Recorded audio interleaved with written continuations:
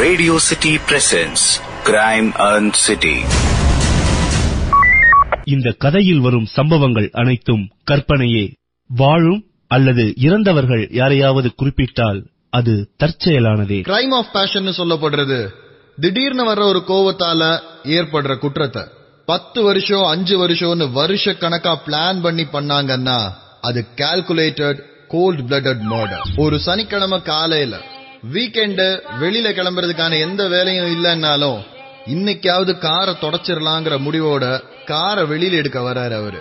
Car ஷெட்டுக்கு முன்னாடி வாசல் கதவை மறிச்ச மாதிரி நிக்குது ஒரு மரூன் கலர் கார். யார் இவன் வாசலுக்கு நேர காரை நிப்பாட்டி இருக்கான்? சுத்தி வந்து காருக்குள்ள பாக்குறாரு. ஸ்டியரிங் வீல்ல தலைய வச்சு தூங்கிட்டு இருக்கிறான் ஒருத்தன். கொஞ்சம் கூட அறிவே இல்லங்கிற கோபத்தோட மெதுவா கார் விண்டோவை தட்டி அவனை காரை நகர்த்த சொல்ல ட்ரை பண்றாரு. விண்டோவை தட்டினா எந்திரிச்சு திரும்பி பார்க்க வேண்டிய அந்த டிரைவர் கொஞ்சம் கூட அசையல. வீக்கெண்டுன்னு வந்துடக்கூடாது, எங்கேயாவது குடிச்சிட்டு வந்து எங்கேயாவது தூங்க வேண்டியது. இரு, போலீஸுக்கு போன் பண்றேன். கதவை தட்டி பார்த்தும் திறக்காத அந்த டிரைவர் மேல இருக்கிற கோபத்துல கண்ட்ரோல் ரூமுக்கு போன் பண்றாரு அவரு. சார், நான் பாடி பிள்ளையார் தெருல இருந்து போன் பண்றேன் சார். வீட்டு வாசல்ல ஒருத்த காரை நிப்பாட்டிட்டு உள்ள இருக்கான். ரொம்ப நாள் தட்டி பார்த்துட்டேன், எந்திரிக்கவே மாட்டேங்கிறான் சார். போன் கால் வந்து அடுத்த 35வது நிமிஷம் டிராபிக் கான்ஸ்டபிள் பைக்ல அந்த ஸ்பாட்டுக்கு வராரு. வர்ற டிராபிக் கான்ஸ்டபிளும் கதவை தட்டி பாக்குறாரு. ஆனாலும் ஆள் நகர்ற மாதிரியே இல்ல. குடியாரப்ப சார், குடிச்சிட்டு அப்படியே மயங்கி கிடக்கான். நடந்துட்டு இருக்கிற கலையபரத்தால காரை சுத்தி ஒரு கூட்டம் சேர ஆரம்பிக்குது. டிராபிக் கான்ஸ்டபிளும் ஒரு கட்டத்துக்கு அப்புறம் பொறுமை இழந்து டோயிங் வெஹிக்கிள வர சொல்றாரு. காரை டோ பண்ணிட்டு போய் போலீஸ் ஸ்டேஷன்ல வச்சிடலாம். ஆள் எப்ப முழிக்கிறானோ அப்ப ஸ்டேஷன்ல வச்சு பாத்துக்கலான்ற முடிவோட டோயிங் வெஹிக்கிளுக்கு டிராபிக் கான்ஸ்டபிள் போன் பண்ணிட்டு காரை திரும்ப பாக்குற அந்த நேரத்துல தான் அந்த விஷயத்தை அவர் கவனிச்சார். சார், என்ன சார்? டிரைவர் சீட்டு கிட்ட கீழே குனிஞ்சு பாத்துட்டு இருந்த டிராபிக் கான்ஸ்டபிள் கேள்வியை கேட்டுட்டு இருந்த அவரை திரும்பி பாக்குறாரு. கண்ட்ரோல் ரூமுக்கு போன் பண்றவரு டோயிங் வெஹிக்கிள் வர தேவையில்லைன்றத சொல்லிட்டு கிரைம் பிரான்ச்ல இருக்கிற இன்ஸ்பெக்டருக்கு போன் பண்றாரு. சார், இங்க ரெசிடென்ஷியல் ஏரியால கார் ஒன்னு பார்க் ஆயிருக்குன்னு டோ பண்ண வந்தோம். ஆனா டிரைவர் சீட்டு சுத்தி பிளட்டா இருக்கு சார். உள்ள இருக்க ஆளும் கான்சியஸ்ல இல்ல சார். நீங்க கொஞ்சம் வர முடியுமா? அது வரைக்கும் காரை சுத்தி நின்னுட்டு இருந்த கூட்டம் கார்ல இருந்து லீக் ஆகிற ரத்தத்தை அப்பதான் பாக்குறாங்க. காரை விட்டு கூட்டம் 2 அடி தள்ளி நிக்குது. போன் பண்ணப்பட்ட அடுத்த 23வது நிமிஷம் ஸ்பாட்டுக்கு வராரு இன்ஸ்பெக்டர். கூடவே காரை திறக்கிறதுக்கான ஒரு மெக்கானிக்கையும் கூட்டிட்டு வராரு. டிரைவர் சீட் கிட்ட இருக்கிற கதவை திறந்து பாக்குற இன்ஸ்பெக்டருக்கு உள்ள ஒரு அதிர்ச்சி காத்துக்கிட்டு இருந்தது. டிரைவர் சீட்டுக்கு கீழே கால் கிட்ட முழுக்க ரத்தம் தேங்கி உயிரற்ற நிலைமையில ஸ்டியரிங் மேல சாஞ்சிருந்தாரு 55 வயசு மதிக்கத்தக்க அந்த ஆள். கதவை மறிச்சு நின்னுட்டு இருந்த காரை திறந்து பாக்குற இன்ஸ்பெக்டருக்கு உள்ள கார் முழுக்க ரத்தம் தேங்கி உயிரற்ற நிலைமையில கிடந்த ஒரு 55 வயசு மதிக்கத்தக்க ஆளுடைய உடல் தான் கிடைச்சது. காருக்குள்ள இருக்கிற சிச்சுவேஷனை உத்து பாக்குறாரு இன்ஸ்பெக்டர். இறந்து போன ஆளுக்கு 50ல இருந்து 55 வயசுக்குள்ள இருக்கணும். அவருடைய இடது கையில விரல்கள்ல ஏகப்பட்ட வெட்டுக்கள். அந்த வெட்டுல இருந்து வந்த ரத்தம் தான் அவருடைய காலுக்கு அடியில குளம் மாதிரி தேங்கி நிக்குது. கை விரல்கள் ஒவ்வொன்றும் வெட்டப்பட்டதுக்கு நடுவுல இடைவெளி இருந்திருக்கணும். ஏன்னா கட்ட விரல்ல இருக்கிற ரத்தம் கருப்பா மாறி இருக்கு. ஆனா கடைசி சுண்டு விரல்ல இருக்கிற ரத்தம் இன்னும் சிவப்பாதான் இருக்கு. மெதுவாதான் உரைய ஆரம்பிச்சிருக்கு. அதிகப்படியான ரத்த போக்கு தான் மரணத்துக்கு காரணமா இருக்கணுங்கிற முடிவுக்கு வராரு இன்ஸ்பெக்டர். ஏன்னா காலுக்கு அடியில தேங்கி இருந்தது அவ்வளோ ரத்தம். ஃபாரன்சிக் லேப்ல இருந்து ஆளுங்களை வர சொல்லிட்டு தன்னுடைய விசாரணையை ஆரம்பிக்கிறார் இன்ஸ்பெக்டர். யார் சார் முதல்ல பார்த்தது? எத்தனை மணி இருக்கும்? நைட் எத்தனை மணி தூங்குனீங்க? அப்ப இந்த கார் இருந்துச்சா? இப்படி வழக்கமான கேள்விகளோட விசாரணை ஒரு பக்கம் நடந்துட்டு இருந்தாலும் இன்ஸ்பெக்டர் மனசுல ஒரே ஒரு விஷயம் தான் ஓடிட்டு இருந்தது. விசாரணையை முடிச்சிட்டு வர கான்ஸ்டபிள் கிட்ட அந்த விஷயத்த சொல்லவும் செஞ்சாரு. இந்த கொலைய பண்றதுக்கு குறைஞ்சது அவனுக்கு ஒரு 3 மணி நேரம் தேவைப்பட்டிருக்கும். எப்படி சார் சொல்றீங்க? முதல்ல அவன் அறுத்தது கட்ட விரல்ல இருக்கிற ரத்தத்தோட கலரையும் கண்டிஷனையும் பாத்தீங்களா? அப்படியே பக்கத்துல இருக்க விரல பாருங்க. ஒவ்வொரு விரலையும் ரத்தத்தோட கலர் வேற வேற மாதிரி இருக்கா? கடைசி சுண்டு விரல்ல இருக்கிற ரத்தம் இன்னும் ஃப்ரெஷ்ஷா இருக்கு. சோ பொறுமையா பக்கத்துல உட்காந்து ரசிச்சு ஒரு கொலைய பண்ணிருக்கான். கொலை எப்படி நடந்திருக்க முடியும்ங்கறத இன்ஸ்பெக்டர் கான்ஸ்டபிள் கிட்ட சொல்லிட்டு இருந்த அதே நேரத்துல இன்ஸ்பெக்டருடைய போன் அடிச்சது. ஃபாரன்சிக் டிபார்ட்மெண்ட் கிட்ட இருந்து வந்த அந்த போன் கால் இந்த கொலையில இன்ஸ்பெக்டருக்கு தேவையான சில விஷயங்களை சொல்லுச்சு. சொல்லுங்க சார், இந்த மரணத்துக்கான காரணம் நிறைய பிளட் லாஸ் தானே அப்படின்னு இன்ஸ்பெக்டருடைய அனுமானத்துக்கு எதிராக இருந்தது ஃபாரன்சிக் ரிப்போர்ட். கைகள்ல வெட்டப்பட்ட வெட்டுக்கள் சாதாரணமா வெட்டப்படல. ஒவ்வொரு விரல்ல இருக்கிற நரம்புகளையும் துண்டிக்கிற மாதிரியா வெட்டி இருக்கிறாங்க. ஆனா மரணத்துக்கான காரணம்னு ரிப்போர்ட் சொல்றது கழுத்து உடைக்கப்பட்டு அதனால அவர் இறந்திருக்கிறாருன்னு. சாடிஸ்ட் பக்கத்துல உட்காந்து ஒவ்வொரு விரலையும் வெட்டியிருக்கான். அதுக்கப்புறம் கழுத்தெலும்பு உடைச்சி கொலை பண்ணியிருக்கான். குறைஞ்சது 3-4 மணி நேரம் அவன் அந்த கார்லயே இருந்திருக்கணும். கண்டிப்பா இந்த ஆளுக்கு தெரிஞ்ச ஒருத்தனா தான் இருக்கணும். இங்க வந்ததுக்கு அப்புறம் தான் கொலைய பண்ணிருக்கணும். அது எப்படி சார் இங்க வந்து தான் கொலை பண்ணான்னு சொல்றீங்க? வேற எங்கன்னா கொலை பண்ணிட்டு இங்க வந்து காரை நிறுத்திருக்கலாம்டா. கேட்டியா, வேற எங்கனாச்சும் கொலை பண்ணிருந்தா கொலை பண்ணவன் டிரைவர் சீட்டுக்கு வந்திருக்கணும், இந்த ஆளு பேசஞ்சர் சீட்ல உட்கார்ந்துருக்கணும். ஆனா காருக்குள்ள வேற எங்கேயுமே ரத்தம் இல்ல பாருங்க. ஒருவேளை அவன் ரத்தத்தெல்லாம் தொடச்சிட்டான்னு வச்சுக்கிட்டாலும் ரெசிடென்சியல் ஏரியாவுல டெட் பாடிய ஒரு சீட்ல இருந்து இன்னொரு சீட்டுக்கு மாத்தி வைக்கிறதுன்றது ரொம்ப கஷ்டமான ஒரு விஷயம். சோ கொலையை இங்கதான் வச்சு பண்ணிருக்கணும். ஆனா ஏன்? யோ, அந்த ஆர்டிஓ டீடைல்ஸ் எல்லாம் கேட்டிருந்தல, இந்த கார் யாரோடதுன்னு கண்டுபிடிச்சீங்களா? காருக்குள்ள இருக்கிற ஆள் கொலை செய்யப்பட்டிருக்கிறாருன்ற விசாரணை ஆரம்பிச்சிட்டு இருக்கிற இன்ஸ்பெக்டர் கார் யாரோடதுங்கிற விசாரணைய ஏட்டையா கிட்ட ஒப்படைச்சிருந்தாரு. ஏட்டையா கொண்டு வந்த டீடைல்ஸ் படி அந்த கார் குமரவேல்னு ஒருத்தரோடது. அசோக் நகர்ல அவர் வீடு இருக்கு. காருக்குள்ள இருந்தது அவர் தானாங்கிற விசாரணைய இன்ஸ்பெக்டரே ஆரம்பிக்கிறாரு. குமரேசன் சார் வீடுங்களா? ஆமா, ஆனா அவரு வீட்ல இல்லீங்களே. எங்க போயிருக்காரு? நேத்து நைட் ஒரு கேஸ் விஷயமா வெளியில போனாரு, இன்னும் வீட்டுக்கு வரல. நானும் அவர் தான் தேடிட்டு இருக்கேன். குமரேசன் சார் வைஃப் கிட்ட பேசிட்டு இருந்த இன்ஸ்பெக்டரோட பார்வை அங்க நின்னுட்டு இருந்த ஒரு போட்டோ மேல விழுகுது. கார்ல உயிரற்ற நிலைமையில சாஞ்சு கிடந்திருந்த அதே முகம். நேற்றுக்கு நைட் எத்தனை மணிக்கு வெளியே போனாரு? ஒரு 10:30 மணி இருக்கும். என்னாச்சு அவருக்கு? ஏன் இதெல்லாம் கேக்குறீங்க? இன்ஸ்பெக்டர் மெதுவா விஷயத்தை அவங்க கிட்ட சொல்றாரு. அழுகைக்கும் கதறல்களுக்கும் நடுவுல இன்ஸ்பெக்டர் தெரிஞ்சுக்கிட்ட விஷயங்கள் இதுதான். இறந்தவருடைய பெயர் குமரேசன், ஒரு டாக்டர், நியூராலஜிஸ்ட். நரம்பு சம்பந்தமான பிரச்சனைகளுக்கு ஸ்பெஷலிஸ்ட்னு அவருடைய ஹாஸ்பிட்டல்ல கொண்டாடப்படுற ஒருத்தர். பொதுவா 10-11 மணிக்கெல்லாம் படுக்க போயிடுற அவர் நேத்து நைட்டு ஒரு வேலை விஷயமா வெளியில போயிட்டு வந்துடுறேன்னு மனைவி கிட்ட சொல்லிட்டு நங்கநல்லூர் கிளம்பி இருக்கிறாரு. வீட்ல இருந்து நங்கநல்லூர் 9 கிலோமீட்டர். ஆனா அவருடைய டெட் பாடியை கண்டெடுத்தது பாடியில. நங்கநல்லூர்ல இருந்து டயகனலி ஆப்போசிட்டா இருக்கிற ஒரு டைரக்ஷன். நங்கநல்லூருக்கு போக வேண்டியவர் பாடிக்கு எதுக்கு வந்தாரு? கேஸ் விஷயமா போறேன்னு சொன்னார் இல்லையா, அது யாரு என்னன்ற டீடைல்ஸ் உங்களுக்கு தெரியுமா? அது எதுவுமே எனக்கு தெரியாது. எல்லாமே அவரோட டைரியில தான் இருக்கும். இறந்து போன நபருடைய கார்ல டைரின்ற மாதிரி எதுவுமே இல்ல. ஒருவேளை இந்த டைரிய அவர் ஹாஸ்பிட்டல்ல வச்சிருப்பாரோன்னு தோணுச்சு இன்ஸ்பெக்டருக்கு. கடைசியா அவர் யார பார்க்க போயிருக்கிறாரு, எந்த நேரம் வரைக்கும் அவர் உயிரோட இருந்தாரு, நங்கநல்லூர் போக வேண்டியவர் பாடிக்கு எதுக்கு வந்தாருன்ற கேள்விகளுக்கான பதில் அந்த கடைசி அப்பாயின்மெண்ட்ல இருக்குன்னு தோணுச்சு. டாக்டர் குமரேசனோட அப்பாயின்மெண்ட் யாருங்க ஹேண்டில் பண்ணிட்டு இருக்கிறது? நானா சார்? அவரு நேற்றுக்கு நைட்டு 10:30 மணிக்கு ஒருத்தர் மீட் பண்ணிருக்காரு. அது யாரு என்னன்ற டீடைல்ஸ் கிடைக்குமா? சார் அவரோட அப்பாயின்மெண்ட்ஸ் எல்லாமே அவரே தான் சார் ஹேண்டில் பண்ணிக்கிறாரு. அது எல்லாமே ஒரு டைரியில தான் இருக்கும். அந்த டைரி எங்க இருக்கு? அது எப்பயுமே அவர் கையோட தான் வச்சிருப்பாரு. பர்சனல் அசிஸ்டன்ட் சொல்றீங்க, அவரோட டே டு டே அப்பாயின்மெண்ட் கூட உங்களுக்கு தெரியல? அவரோட அப்பாயின்மெண்ட்ஸ் எல்லாத்தையுமே ஒரு 1.5 மாசம் முன்னாடி வரைக்கும் நான் தான் சார் பாத்துட்டு இருந்தேன். என்னன்னு தெரியல, திடீர்னு நானே பாத்துக்கிறேன் அப்படின்னு சொல்லிட்டாரு. கார் முழுக்க தேடி பார்த்ததுல அந்த மாதிரி ஒரு டைரி எங்கேயுமே இல்ல. வீட்லயும் அந்த டைரி இல்லன்னு அவருடைய வைஃப் சொல்றாங்க. ஹாஸ்பிட்டல்லையும் இல்லன்னு அவருடைய பர்சனல் அசிஸ்டன்ட் சொல்றாங்க. அந்த டைரி தெரியாம காணாம போச்சா அல்லது வேணும்னே மறைக்கப்பட்டுச்சா? கடைசியா அவர் யார பார்க்க போயிருந்தாருன்ற விஷயத்தை யோசிச்சுட்டு இருந்த இன்ஸ்பெக்டருக்கு மனசுக்குள்ள இன்னொரு சந்தேகம் ஒண்ணு வந்தது. உங்க டாக்டர் ரைட் ஹேண்டா இல்ல லெஃப்ட் ஹேண்டா? Right handed person sir. அப்புறம் ஏன் லெஃப்ட் சார்? இல்ல, அவர் கொலை பண்ணவன் அவர் லெஃப்ட் ஹேண்ட ஃபுல்லா வெட்டி இருக்கான். நான் நினைச்சேன் ஒருவேளை அவர் ஒரு லெஃப்ட் ஹேண்டரா இருப்பாருன்னு. Sir there is one thing, usually அவர் ரைட் ஹேண்டட் தான், பட் சர்ஜரிஸ் மாத்திரம் லெஃப்ட்ல பண்ணுவாரு. நரம்புன்றதுனால சர்ஜரிஸ் பண்ணும்போது கையில பிரஷர்ன்றது ரொம்ப முக்கியம். அதனால தான் அவர் எல்லா சர்ஜரியும் லெஃப்ட்லயே பண்ணாரு. இன்ஸ்பெக்டருக்கு ஒரு விஷயம் மட்டும் ரொம்ப தெளிவா புரிஞ்சுது. கொலை பண்ணவன் யாரா இருந்தாலும் அவன் டாக்டர் மேல ஒரு கொலை வெறியில இருந்திருக்கான். டாக்டருடைய சர்ஜிக்கல் ஹேண்டான இடது கையில இருக்கிற விரல்களின் எல்லா நரம்புகளையும் வெட்டி இருக்கான். டாக்டர் செஞ்ச ஏதோ ஒரு ஆபரேஷனோட பின்விளைவு தான் இதுன்றது இன்ஸ்பெக்டருக்கு தெளிவா தெரிஞ்சது. ஆனா எந்த ஆபரேஷனோடதுங்கிறது தான் தெரியல. இறந்து போன டாக்டரை கொலை செஞ்சது கண்டிப்பா ஏதோ ஒரு தவறா போன ஒரு ஆபரேஷனோட பின்விளைவு தாங்கிறது இன்ஸ்பெக்டருக்கு புரியுது. டாக்டர் கடந்த 1 வருஷத்துல செஞ்ச எல்லா ஆபரேஷனோட ரெக்கார்டுகளையும் அவர் அசிஸ்டன்ட் கிட்ட இருந்து வாங்குறாரு. அதே நேரத்துல முக்கியமா கவனிக்க வேண்டிய எந்த ஒரு விஷயமும் மிஸ் ஆயிடக்கூடாதுங்கிறதுலயும் அவருடைய கவனம் இருந்தது. ஏடியா, டாக்டரோட செல்போன் கார்ல இருந்துச்சா? இல்ல சார். அவர் வைஃப் கிட்ட இருந்து அவர் நம்பர் வாங்குங்க. அந்த நம்பர் எந்த டவர்ல இருக்குன்றத கொஞ்சம் ட்ராக் பண்ணுங்க. டாக்டருடைய நம்பரை ட்ரேஸ் பண்ணி பாக்குறாங்க சைபர் டீம்ல இருந்து. நம்பர் சுவிட்ச் ஆஃப் செய்யப்பட்டிருக்கு.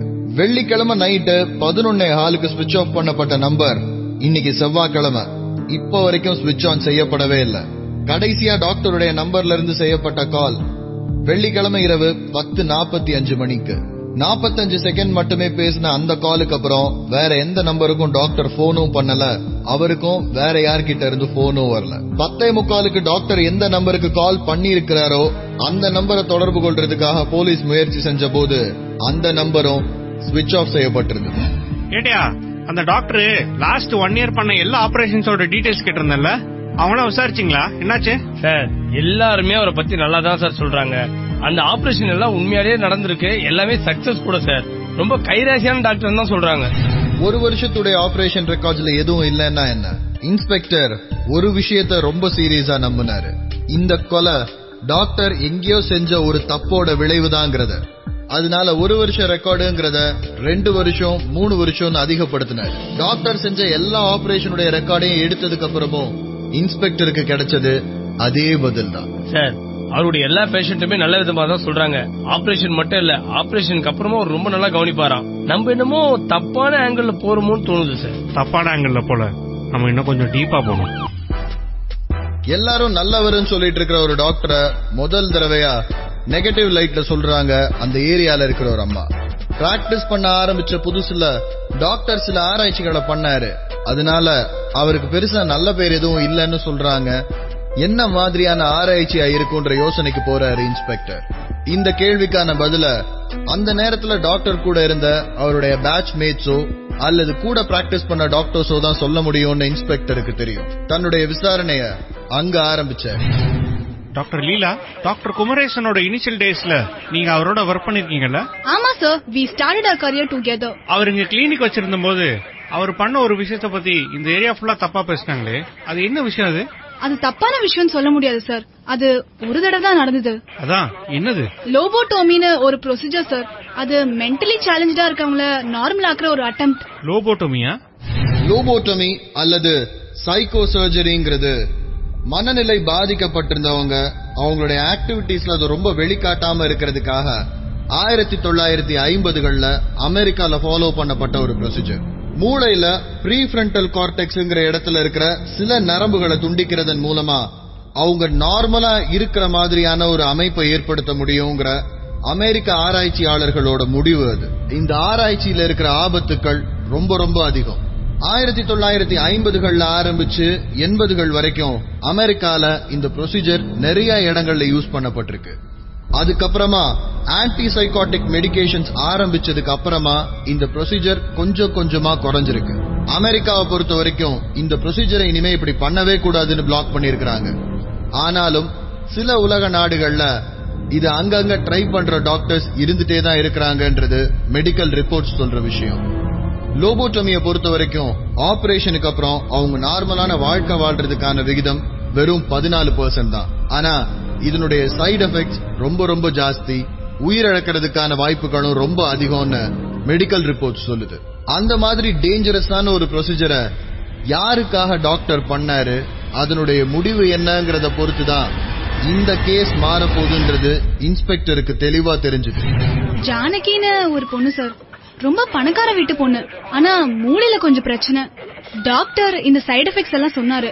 ஆனா அந்த பொண்ணோட அப்பா டாக்டரை விடவே இல்ல. அவரோட பிடிவாதத்துக்காக டாக்டர் அந்த ஆபரேஷன் பண்ணாரு. அந்த ஆபரேஷன் பண்ணதுனால டாக்டருக்கு அவ்வளவு நல்ல பேர் இல்ல. இத்தனைக்கும் அந்த பொண்ணு ஓரளவுக்கு நார்மல் ஆனா டாக்டர் தான் கிளினிக்க மாத்திட்டாரு. அந்த பொண்ணோட டீடைல்ஸ் எனக்கு கிடைக்குமா? அந்த பொண்ணும் அவங்க அப்பாவும் ஊரை விட்டே போயிட்டாங்க. இத டாக்டர் என்கிட்ட சொல்லி ஒரு வாட்டி வருத்தப்பட்டாரு. ஆபரேஷன்ல சக்சஸுக்கான பெர்சன்டேஜ் ரொம்ப ரொம்ப கம்மியான ஒரு ப்ரொசீஜர் தான் லோபோட்டோமி. அதுலயும் டாக்டர் சக்சஸ்ஃபுல்லா தான் செஞ்சிருக்கிறாருன்றது அவர் கூட ஒர்க் பண்ண இந்த லேடி டாக்டரோட பாயிண்ட். ஆனா அதுக்கப்புறம் எதுக்காக டாக்டர் கிளினிக்க மாத்தினாரு, அந்த பொண்ணும் அப்பாவும் ஏன் ஊரை விட்டு போனாங்கன்றது இன்ஸ்பெக்டருக்கு புரியவே இல்லை. அந்த நேரத்துல தான் இறந்து போன டாக்டர் குமரேசனுடைய வைஃப் இன்ஸ்பெக்டருக்கு கால் பண்ணாங்க. இன்ஸ்பெக்டர், என் ஹஸ்பண்டோட பர்சனல் அக்கவுண்ட்ல இருந்து 20 லட்சம் ரூபாயும் காணும்.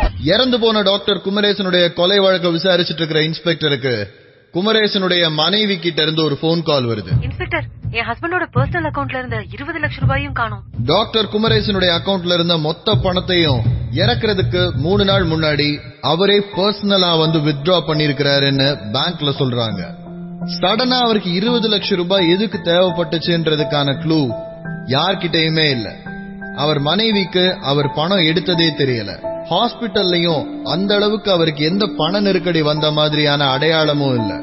எதுக்காக 20 லட்சம் ரூபாயை டாக்டர் சடனா வித்ட்ரா பண்ணிருக்கிறாருன்றது இன்ஸ்பெக்டருக்கும் புரியாத புதிரா தான் இருந்தது. டாக்டர் குமரேசன் 20 லட்சம் ரூபாய் உங்க பேங்க்ல வித்ட்ரா பண்ணிருக்காரு. எந்த மோட்ல வித்ட்ரா பண்ணாரு? அவரே பர்சனலா வந்து வித்ட்ரா பண்ணிட்டு போனாரு. ஏதோ அர்ஜென்ட்டா தேவைன்னு சொன்னார். கேஷா கொடுக்கும் போது அந்த ரூபாய் நோட்ல இருக்கிற நம்பர் நோட் பண்ணி வைக்கிற பழக்கம் இருக்கு உங்க பேங்க்ல? அந்த பழக்கம்லாம் எங்க பேங்க்ல இல்ல சார். எனக்கு இப்ப அந்த பணம் எங்க இருக்குன்றத கண்டுபிடிக்கணும். அதுக்கு ஏதாச்சும் வழி இருக்கா? I don't think it's possible sir. அது எந்த சீரீஸ் ரூபாய் நோட்டு போயிருக்குன்னு உங்களுக்கு ஏதாவது ஐடியா இருக்கா? 20 லட்சம்ங்கிறது 1000 2000 ரூபாய் நோட்டு சார். 10 கட்டு ஃப்ரெஷ் பேட்ச்ல இருந்து எடுத்திருப்பாங்க. எல்லா நம்பரும் உங்களுக்கு சொல்ல முடியாது, ஆனா சில பேட்ச் நம்பர்லாம் சொல்லலாம் சார். பேங்க் மேனேஜர் கிட்ட இருந்து அந்த ரூபா நோட்டுடைய நம்பர்களை வாங்குறாரு இன்ஸ்பெக்டர். இந்த நம்பரை வச்சு இந்த ரூபா நோட்டை வச்சிருக்கிறது யாருன்றத கண்டுபிடிக்கிறதுக்கு என்ன வழின்னு யோசிச்சுட்டு இருக்கிற இன்ஸ்பெக்டருக்கு விசித்திரமான ஒரு ஐடியா தோணும். இந்த சீரீஸ்ல இருக்கிற நம்பர்லாம் கள்ள நோட்டுன்னு நான் நாளைக்கு பேப்பர்ல நியூஸ் கொடுத்தா அதனால உங்களுக்கு ஏதாவது லீகலி ஏதாவது ப்ராப்ளம் வருமா? சார், அந்த மாதிரி எல்லாம் பண்ண முடியாது சார். நாங்க உங்க மேல மான நஷ்ட வழக்கு தொடுப்போம். சார், இந்த கொலையை பண்ணது ஒரு சைக்கோ. அவன் யாருன்னு கண்டுபிடிக்கிறது ரொம்ப முக்கியம். காரணம் இல்லாம கொலை செய்யறவனா இருந்தா அடுத்த கொலையை அவன் செய்யறதுக்குள்ள தடுத்தாகும். கம்பெனியோட லீகல் ப்ரொசீஜர்ஸ் பாலிசிஸ்னு பேசி முரண்டு பிடிக்கிற பேங்க் மேனேஜரை கொஞ்சம் கொஞ்சமா கன்வின்ஸ் பண்றாரு இன்ஸ்பெக்டர். கமிஷனர் வரைக்கும் போய் உத்தரவு வாங்கினதுக்கு அப்புறம் அடுத்த நாள் காலையில நியூஸ் பேப்பர்ல, நியூஸ் சேனல்ஸ்ல, எல்லா இடங்கள்லயும் இந்த சீரீஸ் நம்பர் இருக்கிற நோட்டுல ஒரு கட்டுல கள்ள நோட்டு கலந்திருக்குன்னு அட்வர்டைஸ் பண்ண ஆரம்பிக்கிறாங்க போலீஸ்காரங்க. பேங்குடைய போன் விடாம அடிக்க ஆரம்பிக்குது. புதுசா வந்த பேட்ச்ல இருந்து 50 லட்சம் ரூபாய் வெளியில போயிருக்குது. பேங்குக்கு நேர்லயும் போன்லயும் விசாரிக்கிறவங்க கிட்டத்தட்ட அவங்களுடைய 28 லட்சம் ரூபாய் அக்கவுண்ட் பண்ணிருக்காங்க. இன்னும் அக்கவுண்ட் பண்ணப்படாதது 22 லட்சம். சத்தமே போடாத அந்த 2 லட்சம் இன்ஸ்பெக்டருக்கு பெருசா தெரியல. அமைதியா இருக்கிற அந்த 20 லட்சம் எப்படி வரும்ன்றதுக்கு இன்ஸ்பெக்டர் காத்துட்டு இருந்தாரு. அவருடைய காத்திருப்புக்கு பலன் போன் மூலமா கிடைச்சது. சைபர் டீம்ல இருந்து இன்ஸ்பெக்டருக்கு ஒரு போன் வந்தது. சார், இறந்து போன குமரேசனோட போன் இப்ப ஆன் ஆச்சு. அதுல இருந்து ஒரு கால் வர போயிருக்கு அவர் வீட்டுக்கு. இறந்து போன டாக்டர் குமரேசனுடைய போன் ஆன் பண்ணப்பட்டதும் அதுல இருந்து அவர் மனைவிக்கு போன் போனதும் இன்ஸ்பெக்டருக்கு அதிர்ச்சியை விட ஆச்சரியத்தை தான் கொடுத்துச்சு. டாக்டர் குமரேசனுடைய மனைவிக்கு கால் பண்றாரு இன்ஸ்பெக்டர். இப்போ உங்க ஹஸ்பண்ட் போன்ல இருந்து உங்களுக்கு போன் வந்துச்சா? யார் பேசுனாங்க? என்ன சொன்னாங்க? இன்ஸ்பெக்டர், நானே உங்களுக்கு போன் பண்ணணும்னு இருந்தேன். திருமங்கலம் மெட்ரோ ரயில்வே ஸ்டேஷனோட ஃபர்ஸ்ட் பிளாட்ஃபார்ம்ல 3வது பில்லர் கிட்ட ஒரு பேக் இருக்கான். அதுக்குள்ள உங்க ஹஸ்பண்டோட எல்லா பணமும் இருக்கு, வந்து எடுத்துக்கோங்கன்னு சொன்னாங்க. யாராவது கேட்கறதுக்குள்ள போனை கட் பண்ணிட்டாங்க. நீங்க முன்னாடி போயிட்டே இருங்க, நாங்க பின்னாடியே வரோம். இன்ஸ்பெக்டர், வேண்டாம், போலீஸ் கிட்ட போக கூடாதுன்னு அவங்க தெளிவா சொன்னாங்க. Okay okay okay okay, no problem. அவங்க கிட்ட சரின்னு சொன்னாலும் இன்ஸ்பெக்டரோட மனசுக்குள்ள வேற ஒரு ஐடியா இருந்தது. யோ, பேக வச்சிட்டு போறவனா இருந்தா வச்சிட்டு அவன் பாட்டுக்கு போயிருப்பான். போலீஸ் கிட்ட போக கூடாதுன்னு அவன் சொல்றானா, அவன் எங்கேயோ இருந்து இவங்களை வாட்ச் பண்றான்னு அர்த்தம். அந்த பேக்ல பணம் இருக்கா இல்ல இவங்களை பிடிக்கிறதுக்கான வலையான்றது நமக்கு தெரியாது. புதுசா ஜாயின் பண்ண 2 பேரை மப்டியில போய் அவங்கள ஃபாலோ பண்ண சொல்லுங்க. வேற யாராவது 2 பேரை ஃபாலோ பண்ண சொல்லிட்டாலும் இன்ஸ்பெக்டர் மனசுக்குள்ள ஒரு விஷயம் ஓடிட்டு இருந்தது. ஒருவேளை கொலகாரன் அங்கேயே வந்து மப்டியில போன போலீஸ்காரங்களால அவங்கள பிடிக்க முடியாம போச்சுன்னா கையில சிக்கின ஒரு விஷயத்தை தப்பிக்க விட்டா மாதிரி ஆயிருமேன்ற யோசனையில இன்ஸ்பெக்டரும் திருமங்கலம் மெட்ரோ ரயில்வே ஸ்டேஷனுக்கு போறாரு. ரயில்வே ஸ்டேஷன்ல இருந்து 200 மீட்டருக்கு முன்னாடியே வண்டியை நிறுத்திட்டு அங்க ஒரு கடையில வெயிட் பண்ண ஆரம்பிக்கிற இன்ஸ்பெக்டருக்கு அடுத்த அதிர்ச்சி போன் மூலமா வந்தது. ஸ்டேஷன்ல இருந்து கையில ஒரு பேக்கோட வெளியில வர்ற டாக்டர் குமரேசனுடைய மனைவி கார்ல ஏறிட்டு கார் இவர் கண்ணை விட்டு மறையறதுக்குள்ள இவருக்கு போன் பண்றாங்க. உங்களதான் என்ன ஃபாலோ பண்ண வேண்டாம்னு சொன்னேன்ல இன்ஸ்பெக்டர், உங்க ஆளுங்களை விட்டு ஏன் ஃபாலோ பண்ண சொன்னீங்க? நாங்க ஃபாலோ பண்ணனும் உங்களுக்கு யார் சொன்னா? அப்ப கால் பண்ண அதே ஆள் தான் மறுபடியும் போன் பண்ணி சொன்னான். அவங்களுடைய போனை கட் பண்ண உடனே கோபம் தலைக்கேற கான்ஸ்டபிளுக்கு கால் பண்றாரு இன்ஸ்பெக்டர். யோ, எங்க இருக்கீங்க? ஒழுங்கா ஃபாலோ பண்ண துப்பு இல்ல, சார் நாங்க வந்திருக்கிறது அவனுக்கு தெரியறதுக்கு வாய்ப்பே இல்ல. நாங்க ஸ்டேஷன் உள்ளே போல சார். ஸ்டேஷன் உள்ள போகாம வேற எங்க உட்காந்து ஃபாலோ பண்ணிட்டு இருக்கீங்க? சிசிடிவி கண்ட்ரோல் ரூம் இருக்குட, அங்க இருந்தா ஃபாலோ பண்ணிட்டு இருந்தோம். அந்த அம்மா மட்டும் தான் வந்தாங்க, கூட யாரும் வரல. அங்க யாரும் அதை வாட்சும் பண்ணல. இத கேட்ட இன்ஸ்பெக்டருக்கு முதல்ல குமரேசனுடைய மனைவி மேல சந்தேகம் வந்தது. ஒருவேளை இது எல்லாமே அவங்க ஆடுற நாடகமான்னு. ஆனா லாஜிக்கலி ஒரே ஒரு விஷயம் இடிக்குது. குமரேசனுடைய மனைவிக்கு பாடியில அவருக்கு ஒரு கிளினிக் இருந்ததே தெரியாத போது அந்த இடத்துக்கு எதுக்காக அவரை கூட்டிட்டு போய் கொலை பண்ணணும்? 20 லட்சம் ரூபாய் எப்படி இருந்தாலும் அவங்களுக்கே வரப்போகுது. எதுக்காக அதை டாக்டரை வச்சு ஒரு தடவை வித்ட்ரா பண்ணி திரும்ப அவங்க கைக்கு வர மாதிரி நாடகம் ஆடணும்? கணக்குல எங்கேயோ ஒரு கூட்டல் இடிக்கிறதுனால நேரா சிசிடிவி ரூமுக்கு போறாரு இன்ஸ்பெக்டர். யோ, நம்ம ஆளுங்களுக்கு தவிர நீங்க வந்து யாருக்கு தெரியும்? யாருக்கும் தெரியாது சார். இங்க சிசிடிவி ஆபரேட் பண்ணிட்டு இருந்தாரு, அந்த பையனுக்கு மட்டும் தான் தெரியும். யார் அவன்? எங்க அவன்? இங்கதான் சார் இருந்தான். பக்கத்து ரூம் கதவு தடால் தடால்னு தட்டுற சத்தத்தை கேட்கிற இன்ஸ்பெக்டர் போய் அந்த கதவை ஓபன் பண்றாங்க. அங்க மெட்ரோ ரயில் யூனிஃபார்ம் போட்டு கைகளும் வாயும் கட்டப்பட்ட நிலைமையில ஒருத்தன் கீழே கிடக்குறான். யோ, யாரே நீ? யோ கான்ஸ்டபிள், கட்டவுத்தோடியா? சார் சார், நான் தான் சார் இந்த சிசிடிவி கேமரா கண்ட்ரோலர். என்ன ஒருத்தர் அடிச்சு போட்டு இந்த லெட்டர் கொடுத்துட்டு போனா சார். லெட்டரை வாங்கி படிக்க ஆரம்பிக்கிறாரு இன்ஸ்பெக்டர். ட்ரீட்மெண்ட்டுக்குன்னு வந்த எங்க அம்மாவுடைய மூளை நரம்புகளை கட் பண்ண பிறகு அவங்கள தன்னோட ஆசைக்கு பயன்படுத்திக்கிட்ட இந்த டாக்டர் எல்லாத்தையுமே இங்க பணமா தான் பார்த்தான். இந்த டாக்டர் செஞ்ச தப்பால பூமிக்கு வந்தனா எதையுமே சரியா முடிவெடுக்க முடியாத அம்மா கூட வாழ்ந்து என்னுடைய அப்பா யாருன்னு தெரிய வந்து அவரை தேடி வந்தப்போ 20 லட்சம் ரூபாய் பணத்தால இந்த 28 வருஷ வழிய தொடச்சிடலாம் நினைச்சான். ஒரு ஆபரேஷன் மூலமா நடந்த இந்த தவறு மாதிரி இன்னொரு ஆபரேஷன் மூலமா எந்த ஒரு தவறும் நடந்துடக்கூடாதுன்னு தான் அவனை இந்த உலகத்திலிருந்து வேறொரு உலகத்துக்கு அனுப்பி வச்சிருக்க.